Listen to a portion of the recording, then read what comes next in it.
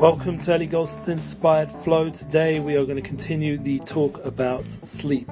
How to sleep effectively in a way that taps into the flow so you wake up reinvigorated and energized and ready to begin the day renewed with gratitude and everything that a person would want. So how do we describe sleep? Sleep in a deep way is described from Rav Moshe Weinberger. He's the rabbi in Congregation Eish Kodesh, the fiery, holy messenger over there in America, in Woodmere. We were just there with Rav Orish on our Emunah Tour, and we do announce the Emunah Tour 2019. So this is an opportunity for us to discuss the matter of sleep. Sleep is something which is very deep to all we do. And it's very important that we understand that we can go in that path of reinvigoration by tapping into true sleep, a way that we're able to find that part and point that energizes us. And it's not just a personal thing, it's a group, universal people thing, that in a way all of us are asleep, all of us are not awake, all of us are struggling with the ability to awake from all the things around us that are making us forget our purpose, our true purpose. And sleep is an aspect of death, which it says in the Talmud, meaning it's 1/60th. It has a slight taste of what it means to be disconnected from life, to not be fully functional. Everyone who's sensitive can resonate with this concept. And as a people and as a whole, we all need to wake up. We have numerous tragedies that are happening on almost a daily level, God forbid, and may they stop. But until they do, there has to be a purpose to it. It's not just some crazy world with crazy devices and weapons and people and all kinds of craziness, even though we do have to accept that seems to be something which people have to face on a daily level, or God forbid.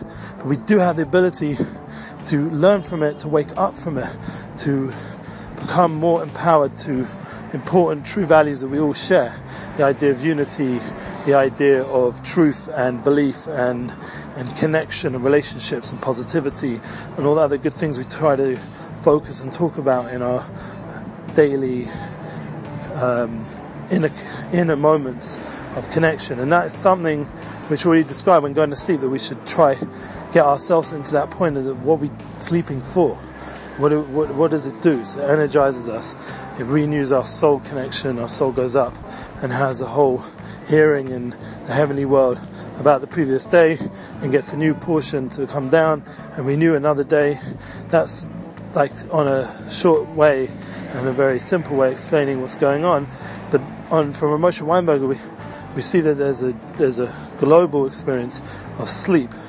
So we're going up to this place on a daily level where we have the opportunity to renew our connection and to wake up from the messages from the court's decision, from whatever's decided to meant to be taking place down here, how it manifests in reality with the news and all the different things we hear about. I mean, hopefully not the fake news, but we have the concept of being awake, of waking up, being arousing ourselves from the sleep of the body can create in our daily life, that we don't feel fully empowered, we don't feel fully invigorated. And that's something which we can all transform. How? So once again, as a people, we can do it through that inner journey of connection to the larger whole, that it comes from within, that inner voice, that inner truth, that inner reality. That's once again through building that inner relationship with yourself and the truth of reality. That gives you the power to connect to the whole, to the universal good that exists in the world, the Jewish people, the good people in the world, the true manifestation of what it's all about, of life. And that gives you the power to tap into that and unify everything around us as much as possible, to tap into that flow that we're talking about. But then there comes the individual level, where a person has to realize we have ancestors, we have people that have tremendous power, and in a way there's a certain aspect that they're asleep. But we have the power in ourselves to awaken everything around us.